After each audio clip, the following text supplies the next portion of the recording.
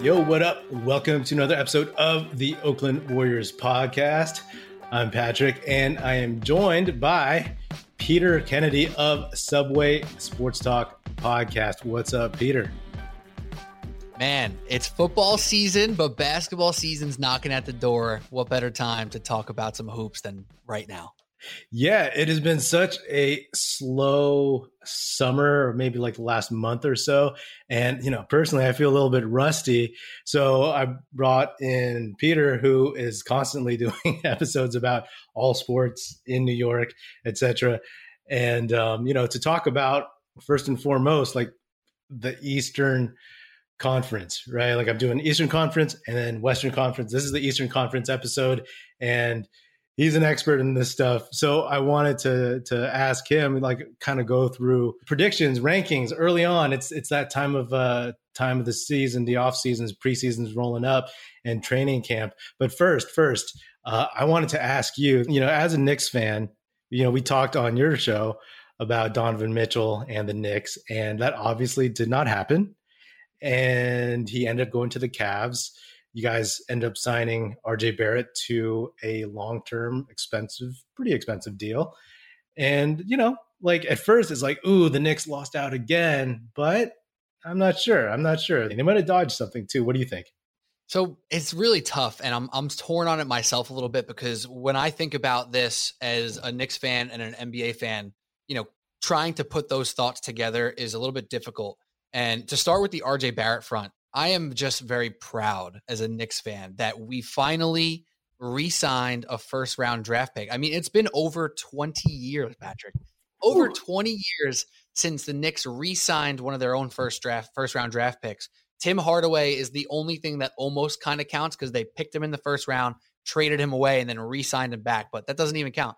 So getting RJ back and having him as a part of this franchise feels really good. He is the type of person you want as a cornerstone of your franchise.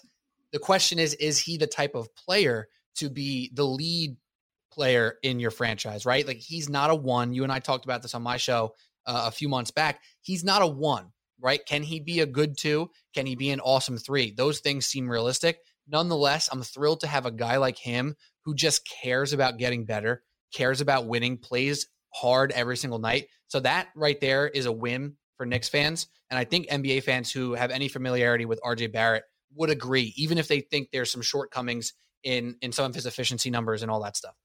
In the Donovan Mitchell front, it's so hard because I like Donovan Mitchell a lot. I've been a huge fan of his since I saw him play in Summer League way back when, and I've wanted him to succeed. I've always thought about him as a New York Knick, him being a tri-state area guy. Obviously, I don't know if it's obvious. To us New Yorkers, it's obvious that he's a huge Mets fan. He loves New York. It always felt right. And then we talked about it for so damn long that we felt like it needed to happen. However, putting back on my NBA hat and not my Knicks fan hat, I think that there's a reasonable argument to be made that he's not the be-all, end-all, and not getting him is not some sort of failure. It's not the end of the world. It is just, one door closes, another one opens for different opportunity. Now, it still stings to not get that guy, because how many times has Knicks fans said, oh, well, we didn't get this star, we'll probably get the next one, and then they never get the next one either. So getting him would have been a win. It would have been strenuous on the assets from a picks perspective, from a filling in the roster perspective, but I don't think he is by himself a big enough force for the Knicks fans to be incredibly upset about this. It's like something that you're hopeful for, you would have liked to see happen, but it doesn't mean that this offseason was a failure. It doesn't mean that this team is going to be a disaster this year. A lot of new pieces, Jalen Brunson obviously being the highlighter there. And then a lot of guys who we kind of like that who now will get a chance to improve upon their rookie or sophomore seasons, like Quentin Grimes and Obi Toppin, Emmanuel Quickly, et cetera. So there's reasons to be optimistic as a Knicks fan. It stings, but I'm okay with it because Mitchell fits better in Cleveland. And we'll talk about that, obviously, when we go through the Eastern Conference preview. It makes way more sense, and the backcourt of Garland and Mitchell is better than the backcourt of Brunson and Mitchell, and Brunson, Mitchell, Barrett. What happens there defensively? We'll get into all that minutia, if you will, but I don't think he was such a home run to make this team a top 4 team in the Eastern Conference. And that's why, as Knicks fans, we have to be okay with not getting him. Yeah, I agree with that. My first reaction was like, ooh, the Knicks, they whiffed again. But, the same way that I talked to you about how the Brunson Mitchell backcourt might, would have defensive problems. It works in Cleveland. Again, we'll talk about this later. That's actually a smaller backcourt, I think, right? Because at least Brunson has more like heft to him. They're probably the same size. Yeah, right.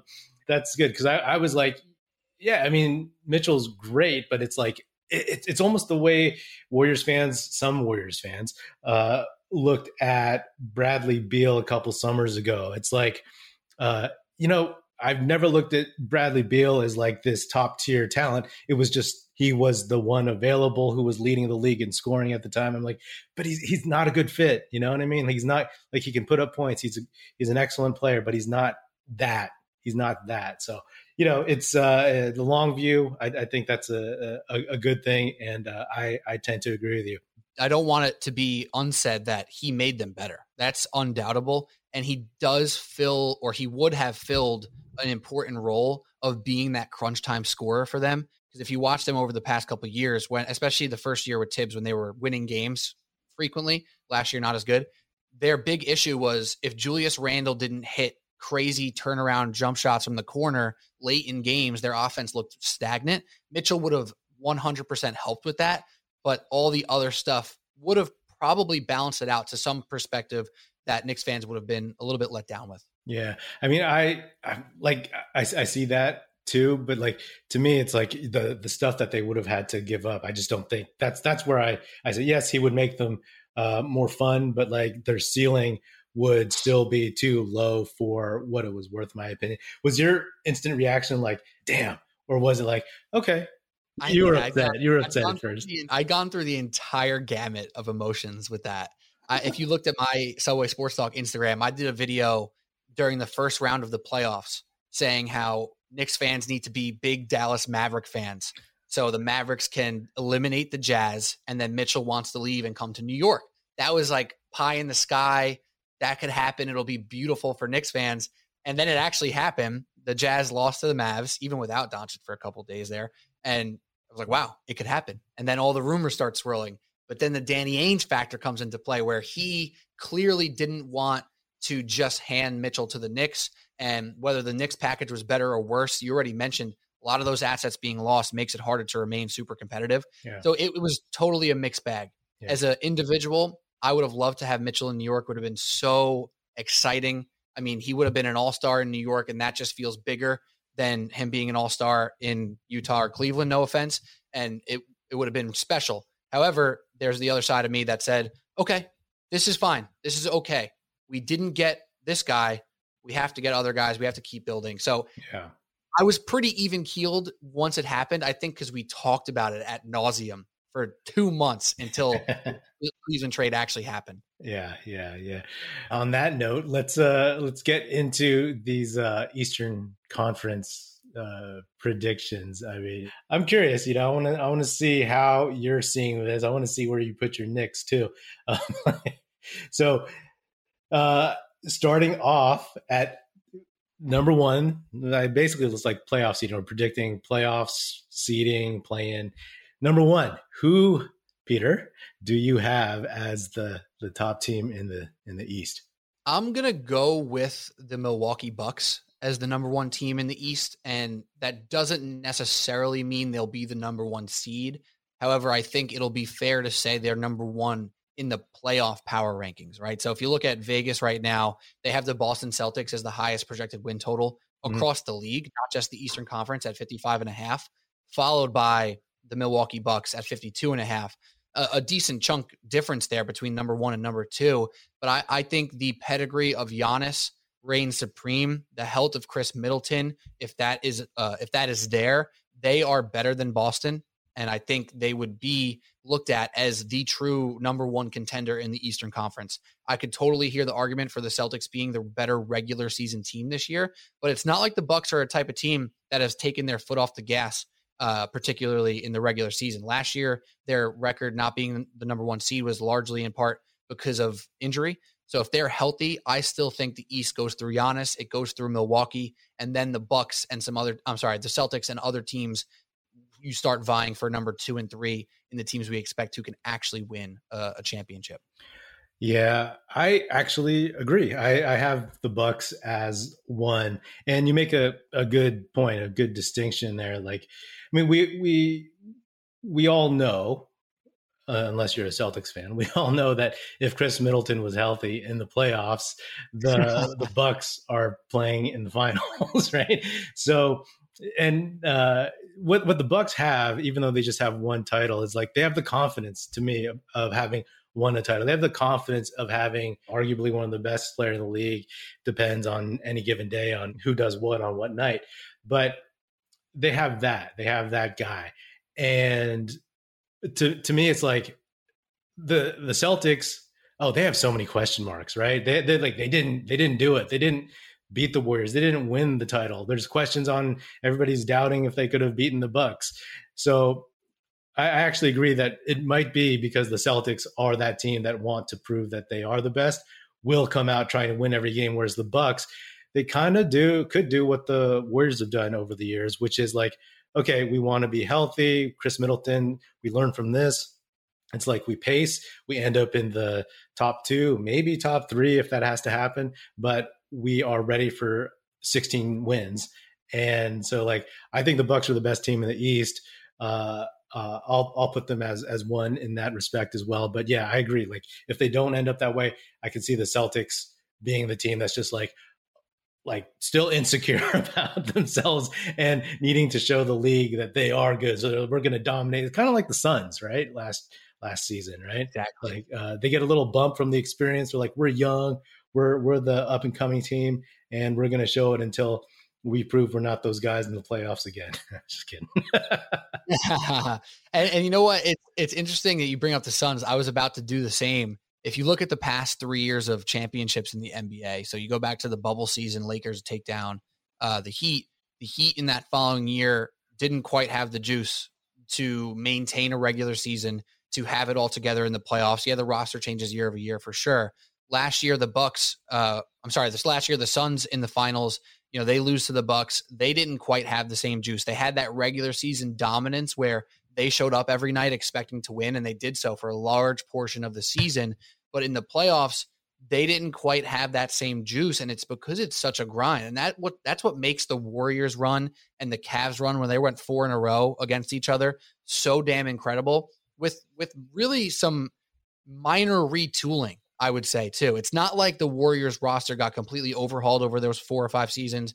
It's not like the Cavs roster outside of, the final year without Kyrie got completely overhauled very often. So those teams are the exceptions, and the standard when it's not some sort of dynastic run is it's really hard to make it all the way to the promised land or to the finals in general 2 years in a row. So this is a chance for the Celtics to shut me up and establish themselves as the next 3 years they're expecting to be in conference finals and finals. But until they do that and they overcome Giannis again and again, I'm not going to sit here and say I expect that to happen, because I do expect, like you said, with Middleton being healthy, that would have been very different last year. Yeah. Well, that brings us to number 2. Yeah. And number two's the Celtics, right? Yeah. At the same time, with what I just said, it's going to victory. You also have to respect the greatness of what they did last year. The only thing strange about their season last year, and it's so easy to forget, they were super, super mediocre for the first 2 months of the season. Like we were saying, Ime Udoka doesn't have it. All right, they officially have to consider trading Jaylen Brown. They need a point guard. What is Marcus Smart right now? And then by the end of the season, they had the best record for the final 5 months of the year or whatever it was. Marcus Smart's defensive player of the year. Jason Tatum, is he top 5? I mean, there's 15 top 5 players in the NBA. Depends who you ask. Like Jaylen Brown is back and he's okay now. Like that's all fine and dandy. So I still think they deserve the respect of number 2. But the problems that were taken into account when the Warriors got their hands on the Celtics are gonna still be there. And it won't matter when the Celtics are playing the Detroit Pistons, who will be frisky. We'll get them down later. It won't matter when they're playing the Kings or et cetera. But when they are playing the Bucks and the Sixers and the Warriors and the Clippers, can Jaylen Brown put the ball on the ground? Like that was something that came to the forefront last year. Can he dribble more than twice and be effective? Is he going to lose the ball? What is Marcus Smart look like now in his second year in this finally established point guard role? So there's a lot of question marks. They did bring in, and it's slipping my mind now too, Derek White, obviously last year, and they brought in one more guard now that is completely slipping my mind. I'll pull it up in a second here. So that they didn't do nothing. Oh, Malcolm Brogdon. Mm-hmm. And I love Malcolm Brogdon. If he's healthy, he's fantastic for them. Right. So that's a win to have Malcolm Brogdon around. But again, it comes down to health. Brogdon's injury prone. Robert Williams is injury prone. Though Al Horford is 1 year older. Grant Williams got exposed in the playoffs a little bit last year. So I don't expect that to be super meaningful for 82, but I do expect that to be meaningful throughout that and after that into the playoffs. And I think it'll be a conversation throughout the year if they lose big games. If they do, lose in prime time, those will be some of the conversations we have, because it's easy to forget how weird their first 2 months of the season were last year, because we look at all the positives that came towards the end. Okay. Number 3, who do you got? Number 3, I think it can go one of two ways here. I think there's a clear, I'll say this before I say who my number 3 is. I think there's a clear top 4 right now. And then there's some variance with 5 and 6 who have, a puncher's chance to make it into that top 4. But I think if you take the Bucks and Celtics out of it, 3 and 4 in some order should be the Sixers and the Heat. The Sixers are so easy to be a punching bag in this league because of the Ben Simmons debacle, and then James Harden coming in and looking great against the Kings and terrible in the playoffs. Like, that's just James Harden at this point in time. However, I do expect them to be a regular season beast again. I expect them to be very good in the regular season, and I think I put them ahead of the Miami Heat. So I'm going to put the Sixers at 3, the Heat at 4, just because I think Embiid, man, he has that eye of the tiger where he hears every piece of noise. He hears every doubt that comes his way, and he's proven nothing other than taking that and fueling it into success on the court. His health hasn't been an issue. I don't expect it to be. So I do think that the Sixers are poised for a really nice season here. And like, it's so weird to feel positively about them because of all the negativity that comes around them. But when you look at this roster, you get one more year of Tyrese Maxey getting better and better. That is the key.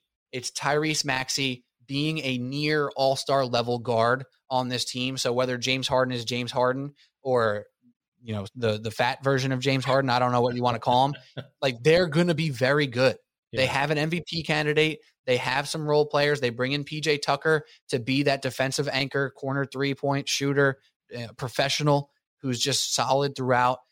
But the key for them is Tyrese Maxey. Yeah. He will be a 20-point-a-game scorer this year. He's going to be fast. He's going to help them move the ball in transition, which is something they haven't done much since Ben Simmons hasn't played for them. And that'll be the key for them to just dominate the regular season. And I could easily see them in the 2 seed or the 1 seed for that matter. They've been there before. It was only 2 years ago where they went into the playoffs as the 1 seed. So I love them in the regular season, and the Harden playoff question marks will remain until proven otherwise. So Sixers, with all the negativity, will be a very good basketball team come a few weeks.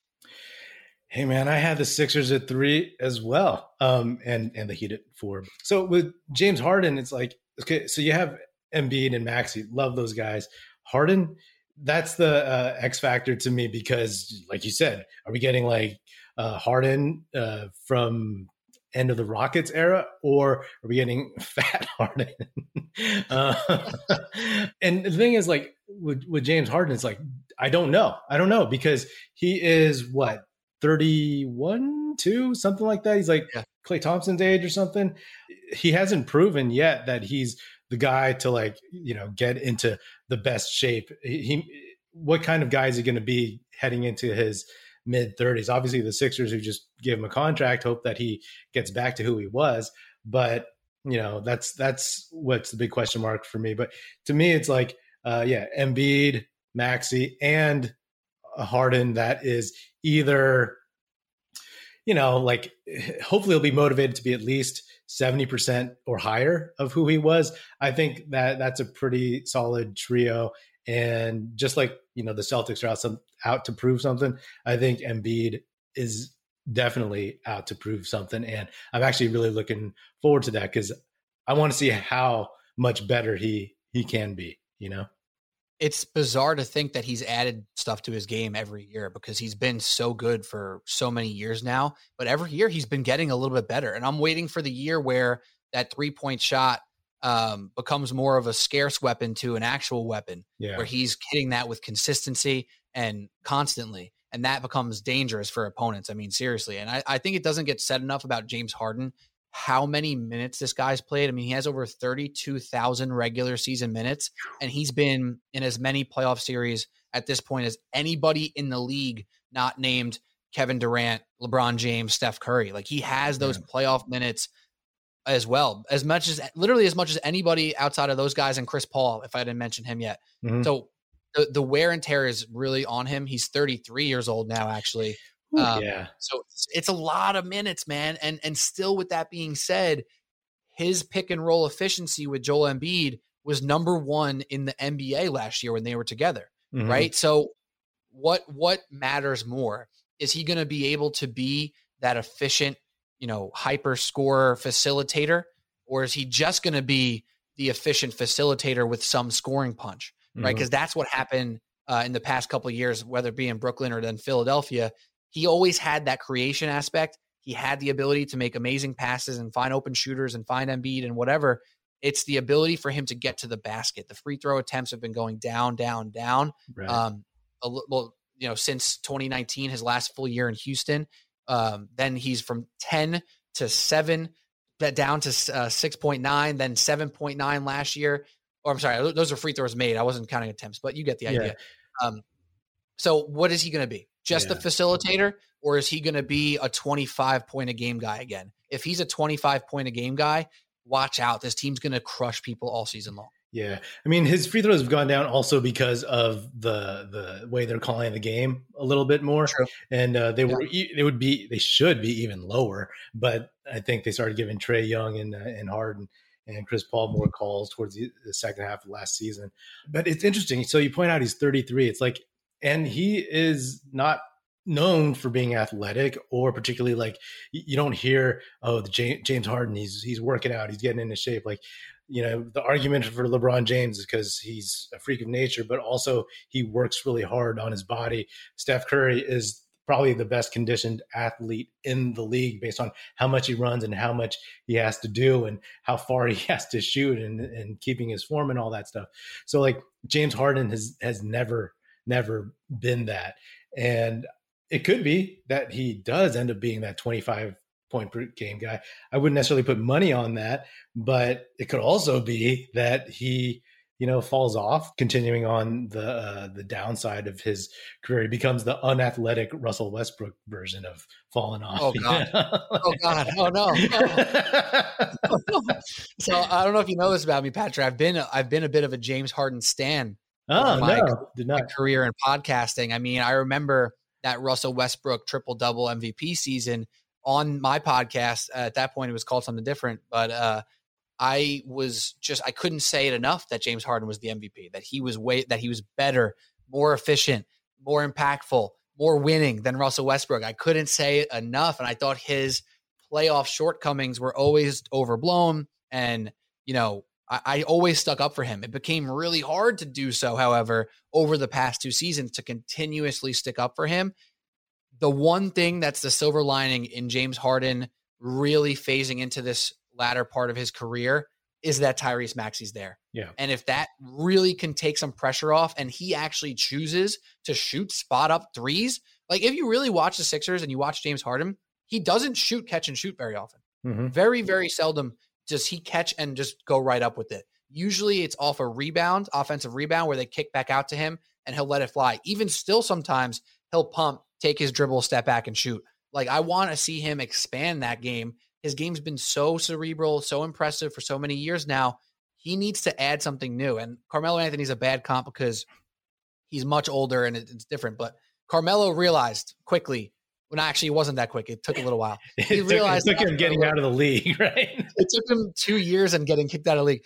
Yeah, it took him until he got to Portland, realistically, for him to accept that role. Okay, I am a spot-up three-point shooter. I am going to post up on occasion with success, and I need to just compete on defense, right? Harden's not quite at that point yet. They still need him to create a lot. Right. But he needs to add one of those other things to his game. I think the big one is catch and shoot.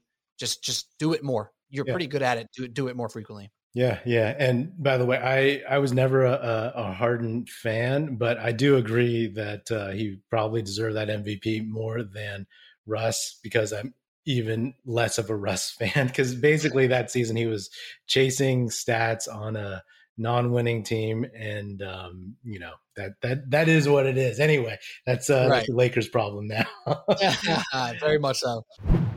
The NFL action is in full swing here at DraftKings Sportsbook, an official sports betting partner of the NFL. We're talking touchdowns, big plays, and even bigger wins. New customers can bet just $5 on any NFL team to win and get $200 in free bets if they do.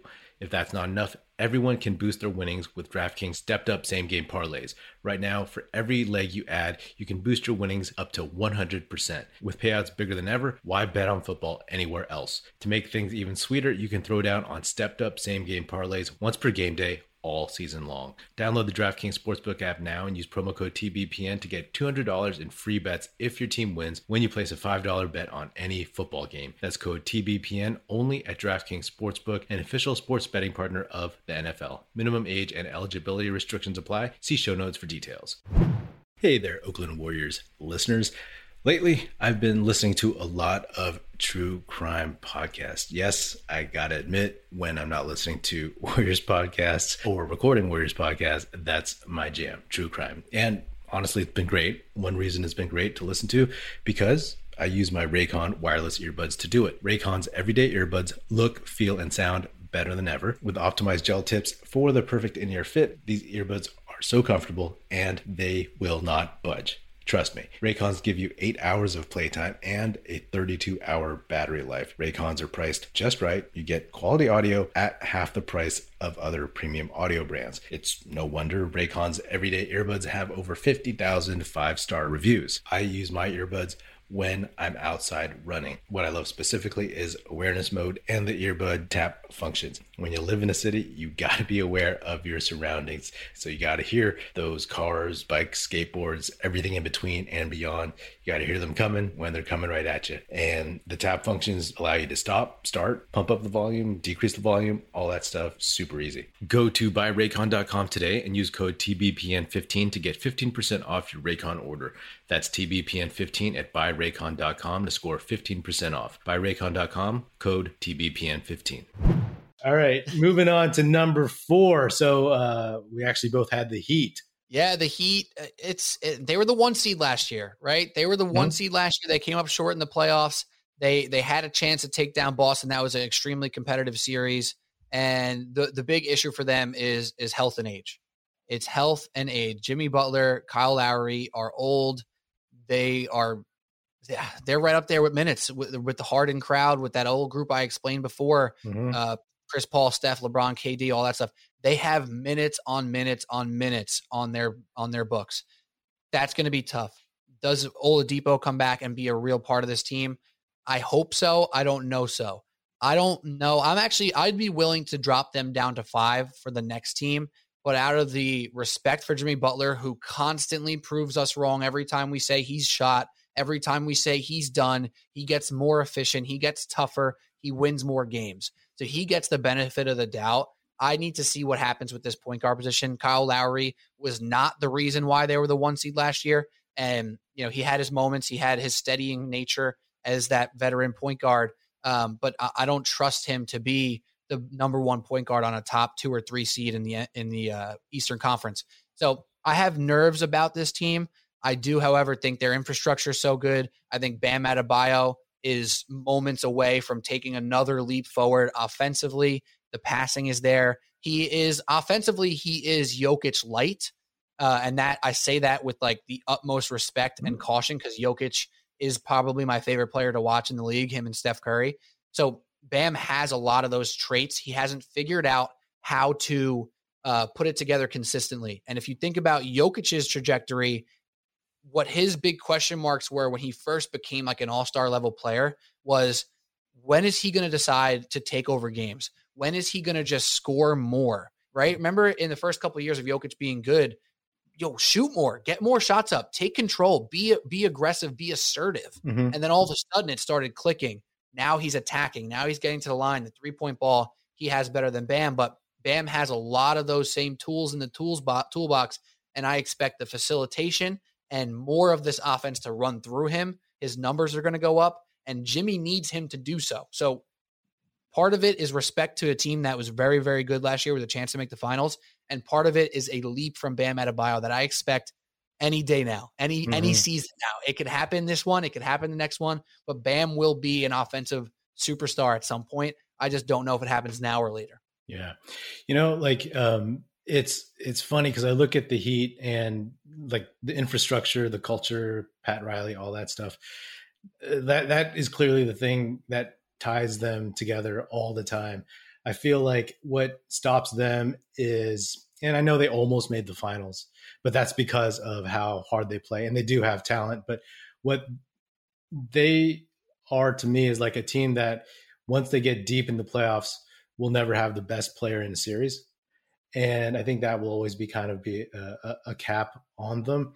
I think you said that your first maybe like slash like was like 3 or 4. Mine was 4 or 5. And I know that you said like you could swap them with 5. So I could too, because I'm just not sure about the Heat. I had concerns about their age.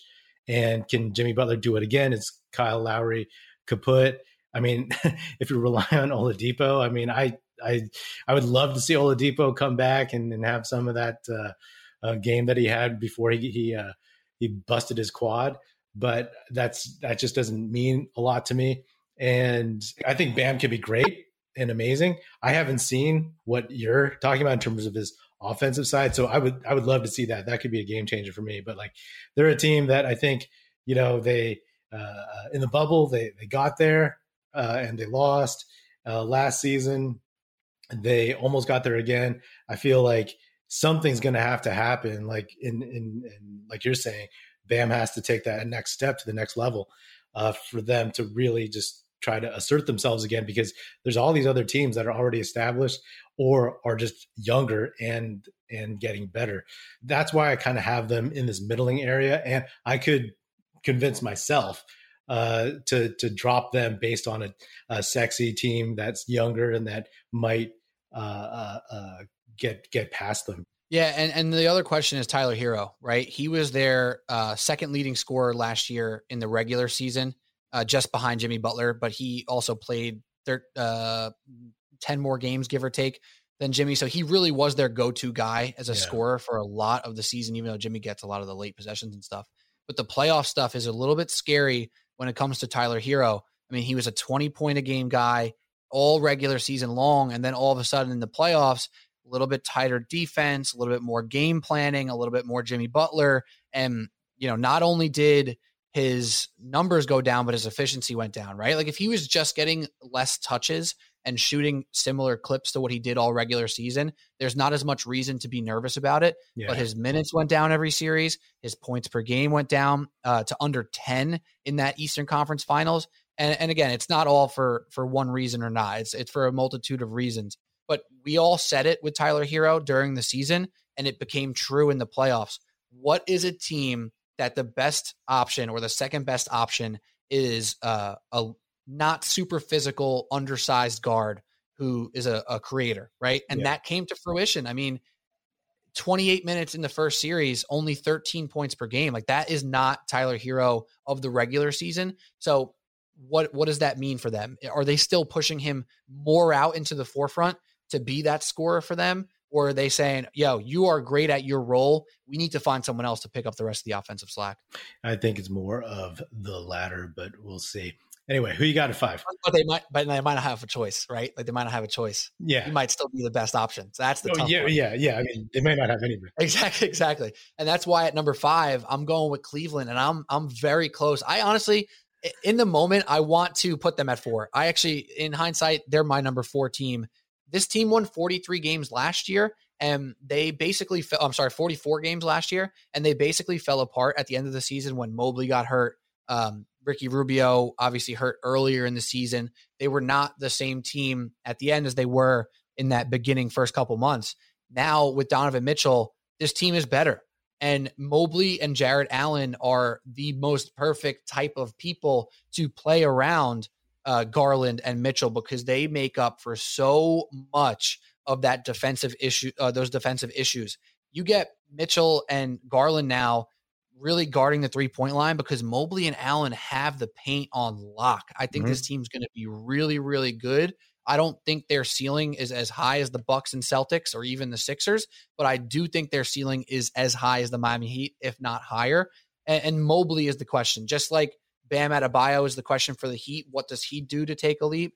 If Mobley becomes a more offensive focus and with success, man, they are going to be scary and really annoying to play every single night.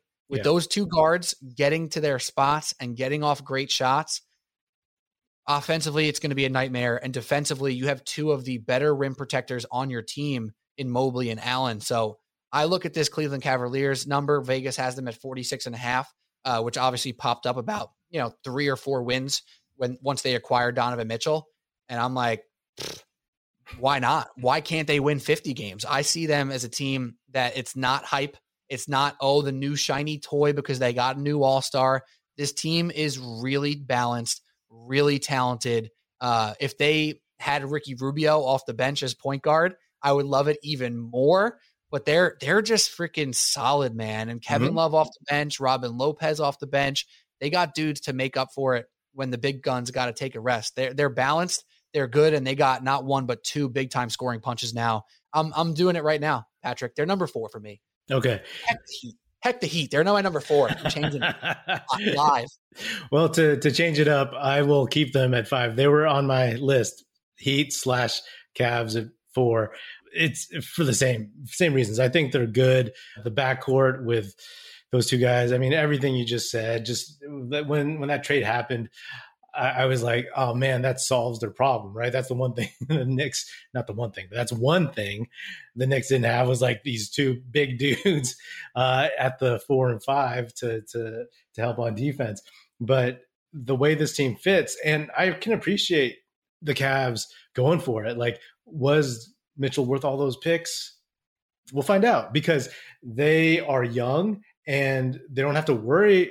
As long as people stay healthy, they don't have to worry about those picks so much per se. And it's like they have their franchise guy, right? They have their franchise guy in Mobley. You have like kind of a secondary franchise guy and tertiary in Garland and Mitchell now. And, I can easily see them getting up to the 4 spot. So like it's going to be fuzzy there. I'll just say 5 because I'll say Pat Riley. Track record says that you'll probably be right on that one, right? So I do have a question for you though, because it's something I heard about. It was Bill Simmons talking through his trade value column. Not sure if you're familiar with the trade value. Yeah. So basically, he ranks players specifically off of what they are valued of to their own team, teams around the league, what would be traded for. How much they make, what their contract and salaries are like. Yes, it's not just who's the best player. Right. By no means is that, actually. It's very different. But he had Evan Mobley about 7 or 8 spots above Cade Cunningham and Scotty Barnes, which is something that I vehemently disagreed with. But there are a lot of people out there who see Mobley's efficiencies. They see the way he moves on defense and are just like incredibly impressed. As am I. I like him. However, I don't think I could ever put him above a Cade Cunningham, because I think Cade is going to blow up this year and be an absolute stud. He was very good last year. Do you imagine him ever taking a role that's bigger than a secondary, tertiary offensive player? I don't know if I could. Mobley. I don't know if I could see him averaging 23 points a game or being a go-to scorer. I always see him just fitting in so well. And in that regard, he's amazing to have on your team. 100%. But like, putting him next to Cade and Scotty Barnes, who do so much. Mhm. I don't know if I can fathom that. I don't think I can agree with that. Yeah, I mean, Bill Simmons has always been high on Mobley. I have been regular high on Mobley because when I watched him play, I don't watch college basketball as much as I used to, but when I watched him play at USC, I was like, okay, I can see the tools and I can see how he could be this great NBA player. I don't know if I would have had him that high, but I can see him scoring 23 points. Maybe not next year, maybe not the year after, but I can definitely see him doing it. But I kind of like Cade more. And I put Mobley and Barnes kind of closer together in that respect. Man, I love Barnes. Like, he was the guy before people started talking about him in the 2021 draft as like, oh, he's sneaking up to like he was the guy that I wanted the Warriors to get at 7. I'm happy as hell with Kuminga, but like Barnes just has, I mean, everybody talked about how he couldn't shoot. Dude shoots fine. Like, he doesn't have a broken shot, and he just needs more reps. But like, yeah, I love those guys. I would still take Cade, but I'm curious to see if Mobley evolves into that. Like, Mitchell seems like a guy who can pass him the ball. He's not like a huge ball hog. So we'll see. We'll see how that goes. Yeah, and Mobley for the Cavaliers, if you're drafting your player for the Cavs specifically with the roster around it, Mobley's the pick. Yeah. Because if you have Garland, Mitchell, and Cade, you're like, somebody's not being used to their full potential. You could 100% get the full potential out of Garland, Mitchell, and Mobley.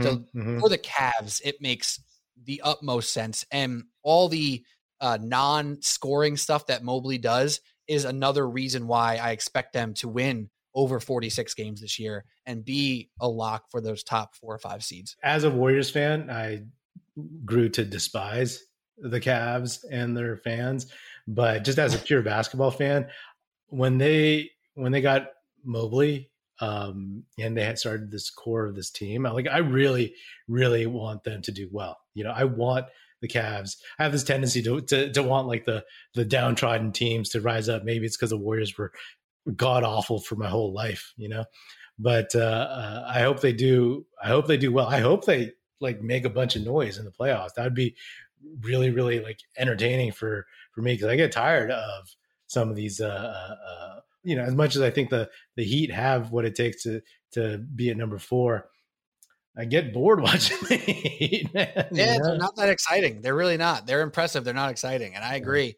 Plus for you, and obviously you'd speak to this better, but these Cavs are not those Cavs. They're very different. It's like, it's almost rooting for a different franchise at this point. It's no LeBron, no real Warriors beef between any of those players. I mean, Kevin Love is the only guy remaining. Chetty Osman, if you want to go there too.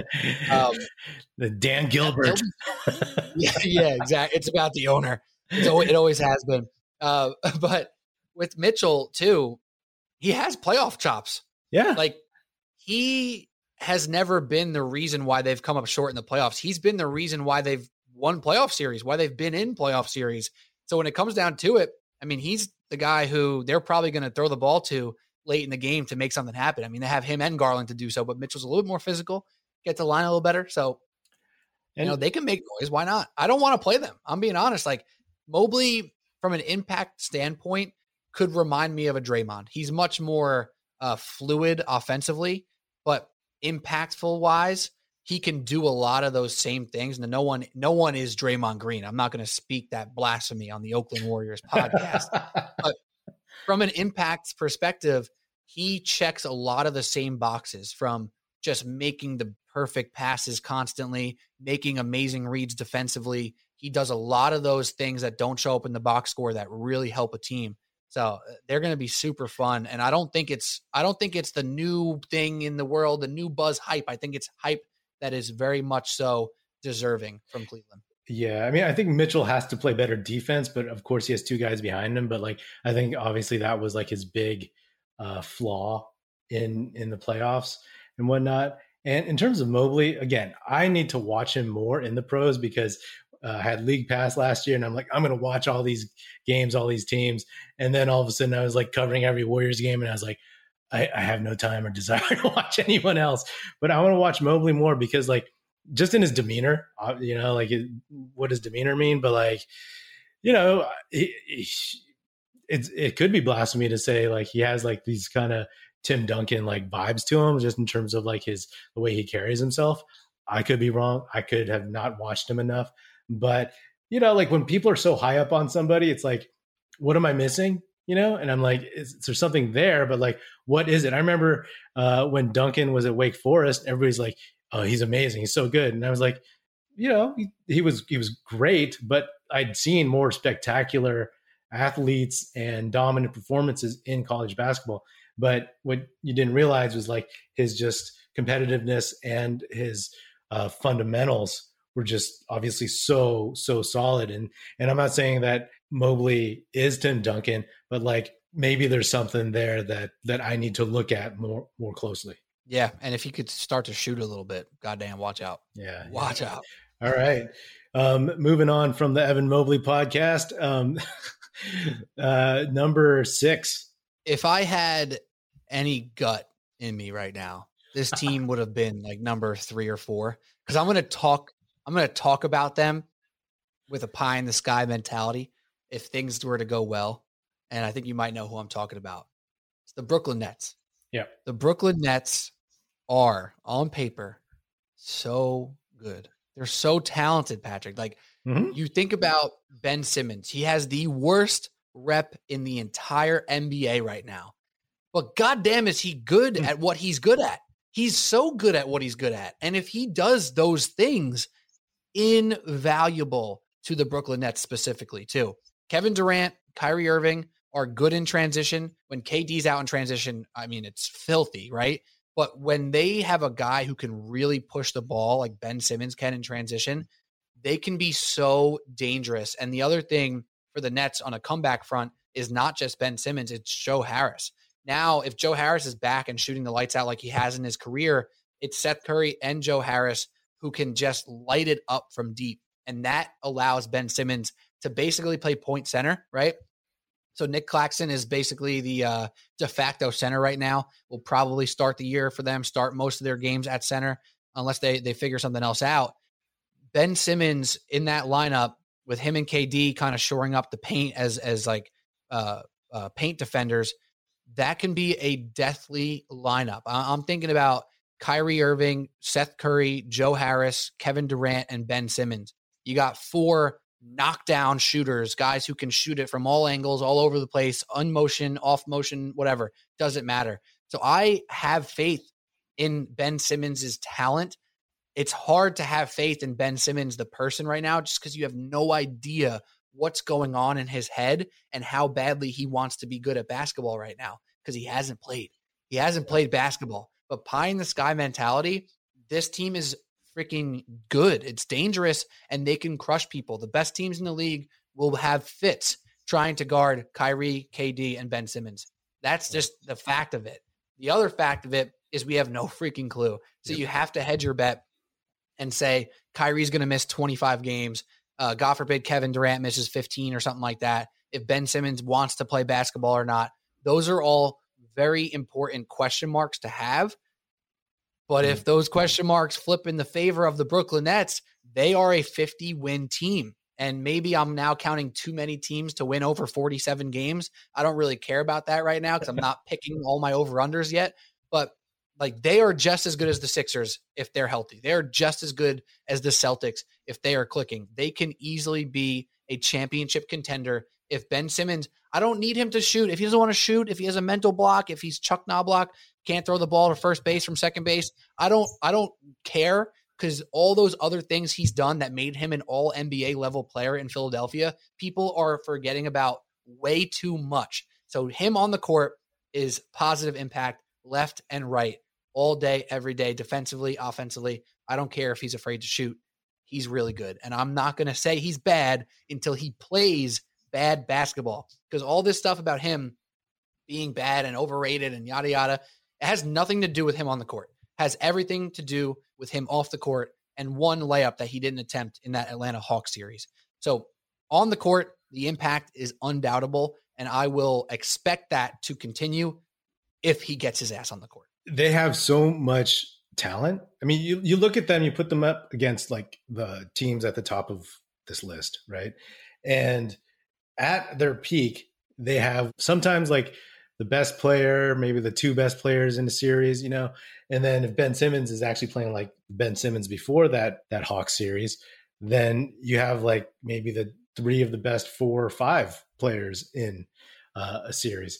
And the thing is, like, you're talking about, like, you don't know what's going on in Ben Simmons' head, and anybody like that, having a guy like that on your team is so, it just messes with you. But you got 2 guys like that on your team who, like, literally the phrase, you don't know what's going on in their heads, like him and Kyrie, right? It's like I see my list and I see the Nets as like this ghost team that's like hovering. Yeah. It's like if they decide to be this team, then they will be that great. If they decide to be this other team, then they're going to peter out like they did last season and with injuries the season before. And this has been Simmons' chance, right? This is his make or break. If he has any desire to fix his reputation, fix his basketball career, he better take this season seriously. He better really try to show out. He better figure out, like, if Kyrie misses more than 25 games, how he's going to help Kevin Durant win, because this is it for him. His reputation is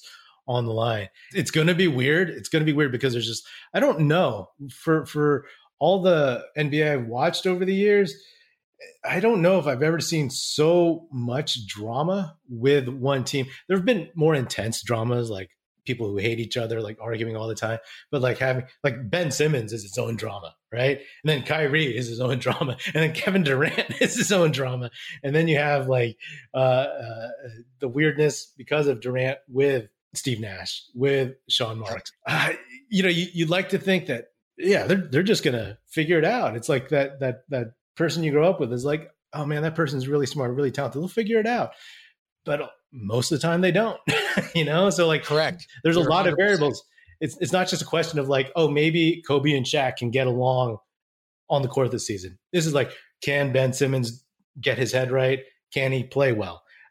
Is his back okay? Kyrie, like, is his head in the game? Is he going to play? Is he going to be injured? Kevin Durant, is he old? Is he going to get injured? Is he going to be just disgruntled? So like, there's like a lot of variables within each of those variables. So it's going to be a massive roll of the dice. I actually had them 1 seed lower at 7, but that's where I'm at with them. Yeah. And last thing on the Nets, I think people also forget, because it's so easy to play results. It's so easy to remember the most recent thing that took place.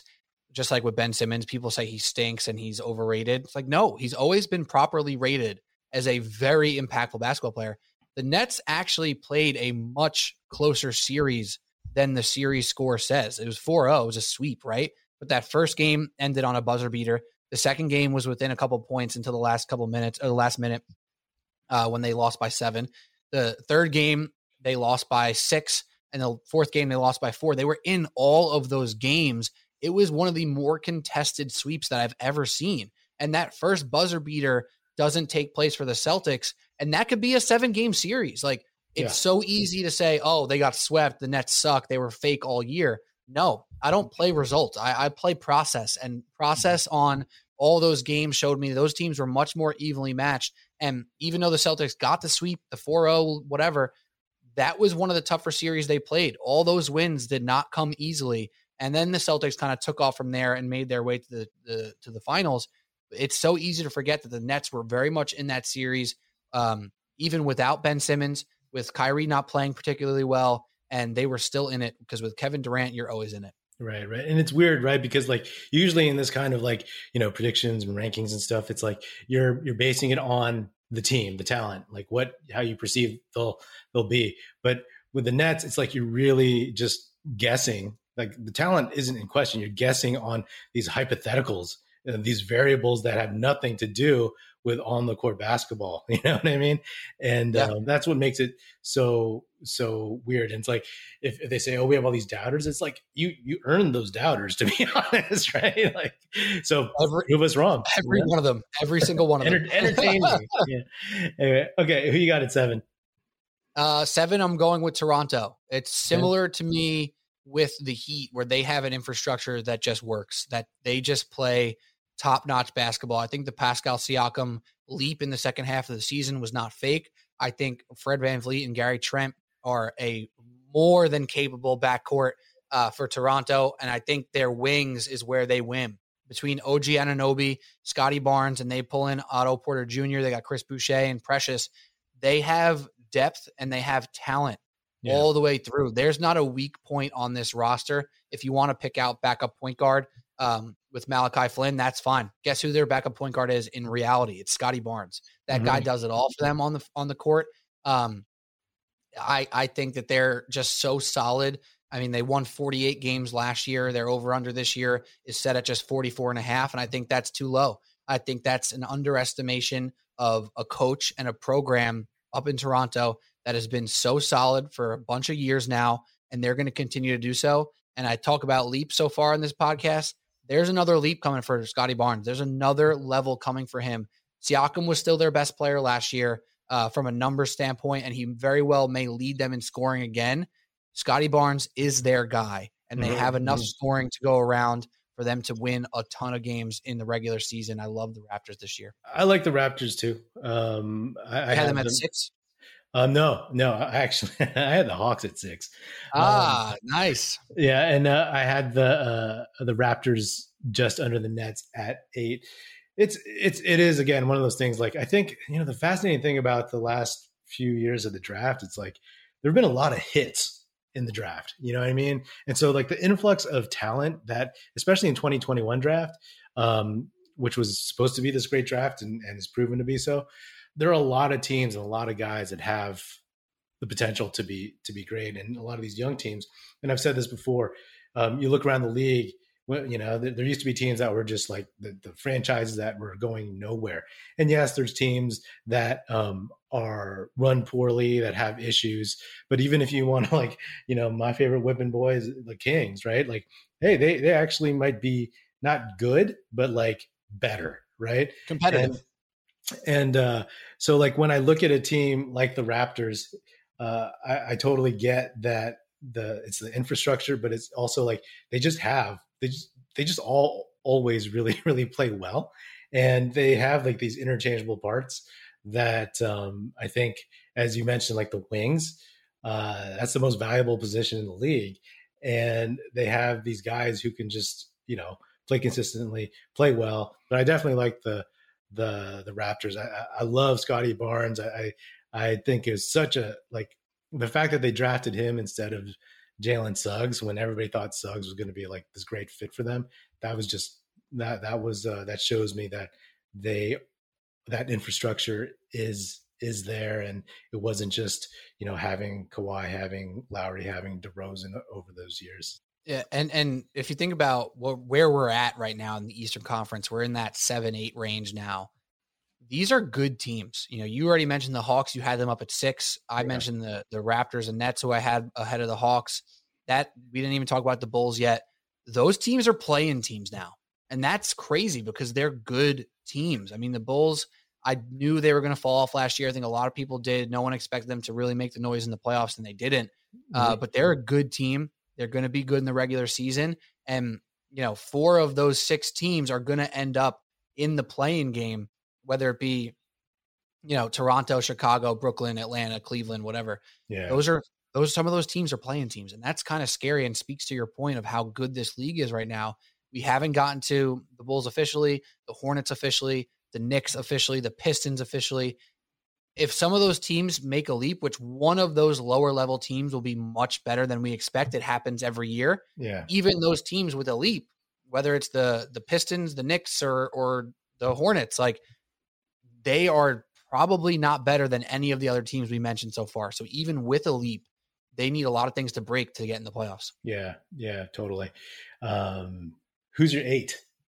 Yeah, for 8, it's tough. Regular season, I think the Bulls are just more talented than the Knicks. I think they're more talented than the Hornets. So I reluctantly go with the Bulls. I do think the Knicks are right there. I think they're neck and neck. I just think that the offensive prowess of Levine and DeRozan outweighs the offensive prowess or lack thereof of Brunson, Barrett, Randall. So I lean slightly over the Bulls, but by the time the season starts, I may talk myself into the Knicks a little bit more. Who knows? I'm trying not to be a homer here. I just think they're a little bit more solid. They're a little bit more cemented in who does what for that team. I'm very curious to see with the Knicks on, who is their real guy. Mm-hmm. Is it going to be Randall again? Does he come back to life like 2 years ago? Does Barrett take a leap? Does Brunson have to be the number one option? If that's the case, I'm taking Levine and DeRozan as number one options over the Knicks bunch. Yeah. And that's why I give the slight lean to Chicago, but I'm underwhelmed by Chicago. I think we know what they are. You talked about all the competitiveness in this league right now. They're the one that they're kind of stuck to me. They're in the little bit of no man's land where they're good and respectable, but they don't have the leap ability to get up to 5 or 6. Whereas the Hawks, did I say the Hawks already? I actually skipped the Hawks, I think. No. Oh, I skipped the Hawks. So I'll retrace that. But the Hawks are above the Bulls for me. I forgot to mention the Hawks. Okay. I already counted them in my head. So the Hawks are 8? At 8, yeah. I have the Hawks at 8. At 9 is where I'm leaving this question mark. Yeah. Because they don't have what it takes to be a 4 seed. The Hawks do have what it takes to sneak up on people and be a 4 seed. That's the difference in this range of teams here. The Knicks and Bulls, their peak is 7, probably. Mm-hmm. The Hawks' peak is actually 4, maybe higher than that, right? I don't think they're going to be higher than that. I think they're going to be in that 7-8 range. But they have that juice. They have that extra oomph with DeJounte Murray joining Trae Young down there. So Hawks are 8, Bulls are 9 for me. It's just like the Bulls are a little bit boring in that regard where their ceiling is what it is. And for as solid as they'll be this year, I'm never going to be too excited about a good couple weeks where DeRozan hits 4 buzzer beaters. The thing about the Bulls is compared to a team like, say, the Raptors, like we talked about, is that the Raptors, you just get this sense, as a fan watching a lot of basketball, like that, like these guys can do more like that. Like Scotty Barnes has this something, right? These intangibles, and his ceiling is through the roof. And then you look at DeRozan, you look at Zach LaVine, and I 100% agree. I was not nodding my head. I was like, what they are. You know who they are.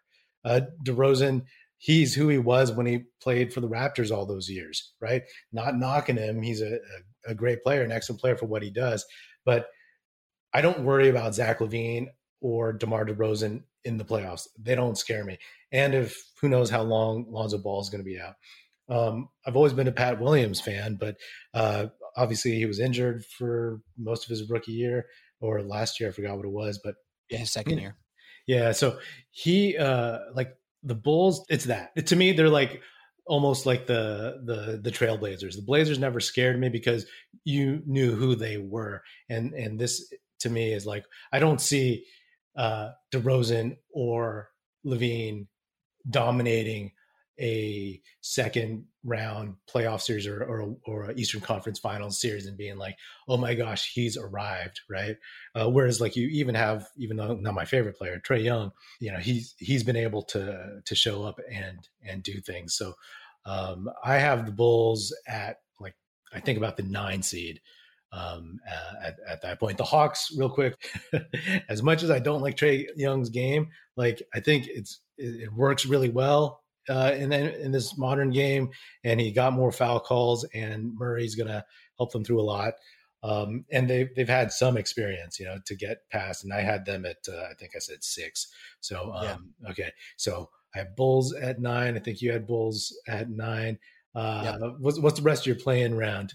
So with the Bulls at 9 here, I do think the Knicks are the 10th team. Mm-hmm. I think they are here. I think the Hornets, with the loss of Miles Bridges for his off the court issues that are very bad, and he's out of the league right now for good reason.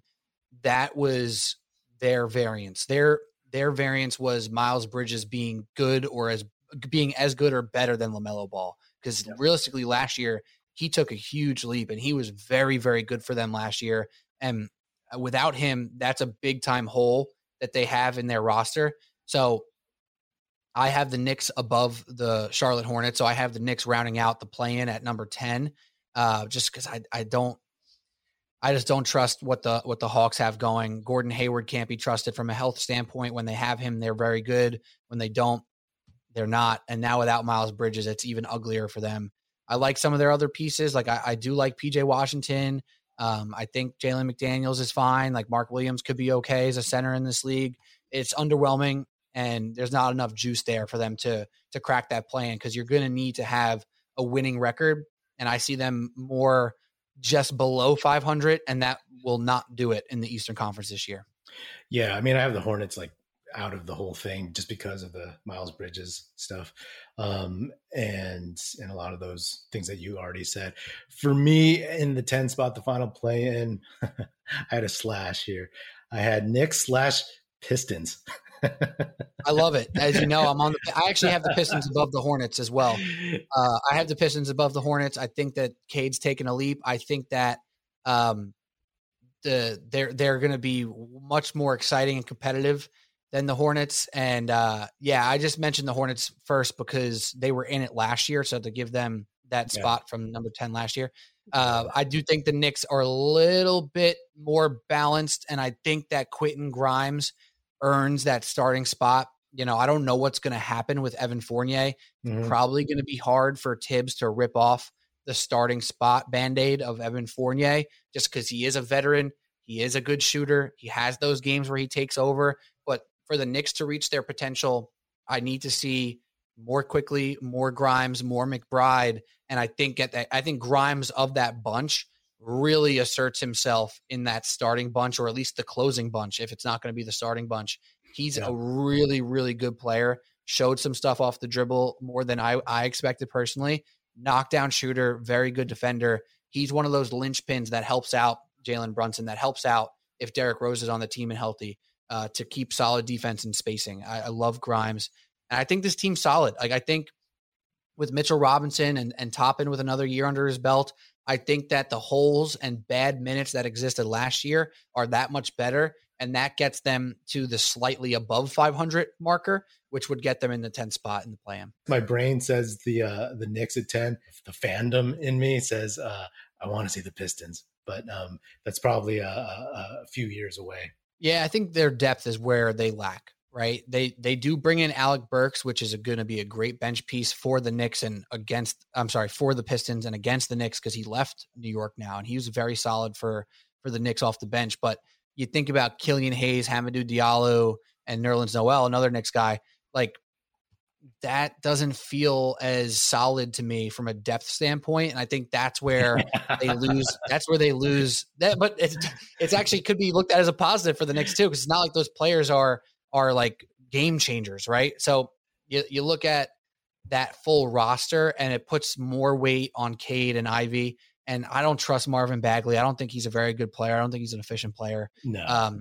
So I think where they come short is the depth, but their star power with Cade and Ivy, if Ivy clicks as a rookie, is where they make noise and are exciting. Like, they might be a more fun league pass team than the Knicks, but I don't think it means more wins. I'll give you some Magic thoughts real quick, because I think they're going to be sneaky solid. I think the Pacers are probably going to be the worst team in the Eastern Conference this year. Mm-hmm. The Wizards, who the hell knows? I don't even want to even speak on the Wizards. Who knows what's going on with them? Yeah. This is all I'll say about the Magic. They're not a play-in team yet. As much as a Cade Cunningham guy I am also a huge Paolo Banchero guy. I mean, he was number one pick. I had him as the number one player in the draft. That dude's huge, Patrick. Like, when you saw him show up in Summer League, you said, oh my God, he is the size of an actual center in today's NBA and moves like a wing.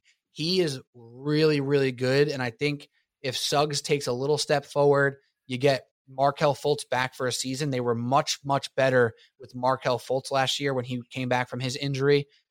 They're a league pass team to me. They're a team that I will definitely watch good bit of, and I'm excited to see what they do, but they're not close yet to a play-in perspective.